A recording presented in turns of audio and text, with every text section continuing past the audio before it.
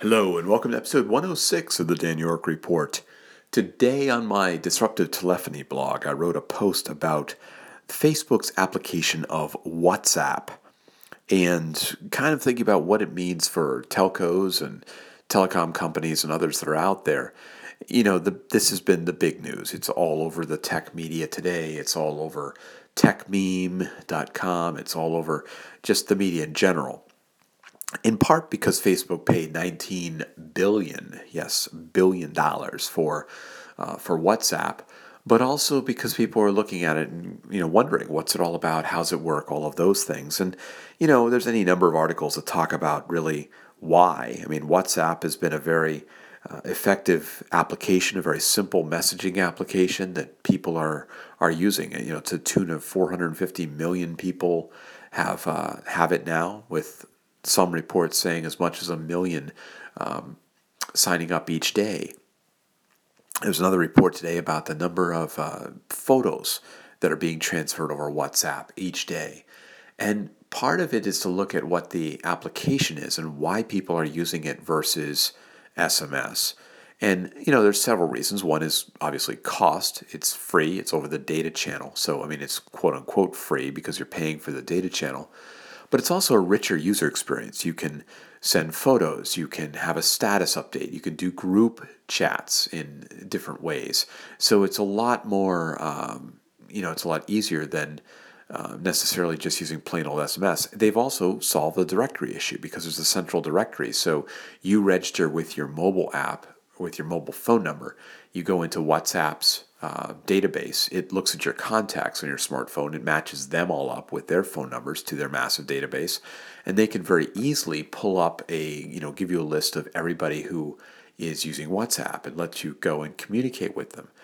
If you try that with traditional SMS, you've got to get the other person's phone number, add them to your list, do these different types of things.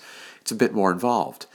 And again, it comes back to the user experience. It's simple, it's easy, it's just a text environment like that.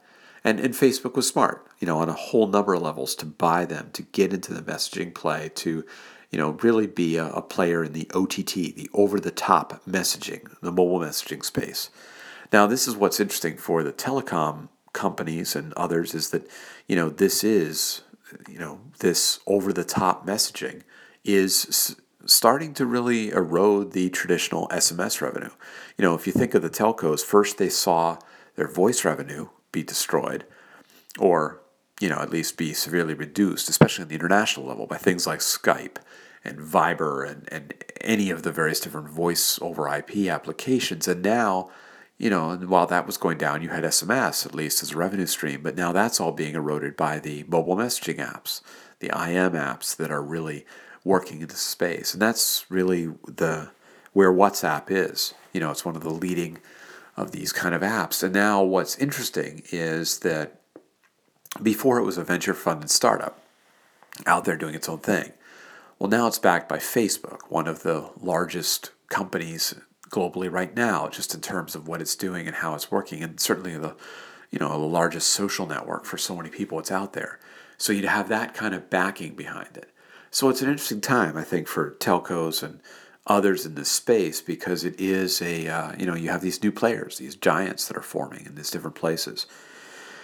But, there is a dark side to that, which is that all of the OTT messaging apps right now, whether it's, iMessage, which is what I use on my iPhone all the time, whether it's Google Plus Hangouts, whether it's Facebook Messenger, which is their own one, whether it's WhatsApp, Line, any of these. The challenge is they're all individual walled gardens. They're proprietary silos. And so you wind up with, you can only communicate with people who have the WhatsApp application. If they don't, you can't communicate with them. You have this strange world in which we're going back into walled gardens of proprietary messaging where the interaction is controlled by the corporation or whatever entity is behind the app that you have out there. I'm not so sure I want that world, but that's where we seem to be going right now.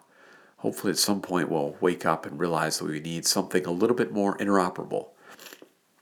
All of these walled gardens have their own proprietary apps and protocols, and they don't have open APIs that you can work with.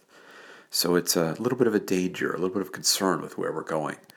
Anyway, you can read more if you're interested on my disruptivetelephony.com post today, and it'll be interesting to see where this goes. I think we're only seeing the beginning of the commentary and more that we'll see on this topic. If you've got comments, I'd love to hear them. You can leave them here at soundcloud.com/DanYork or any of the social networks where this is posted. And you can find more of my audio writing at danyork.me. Thanks for listening. Bye for now.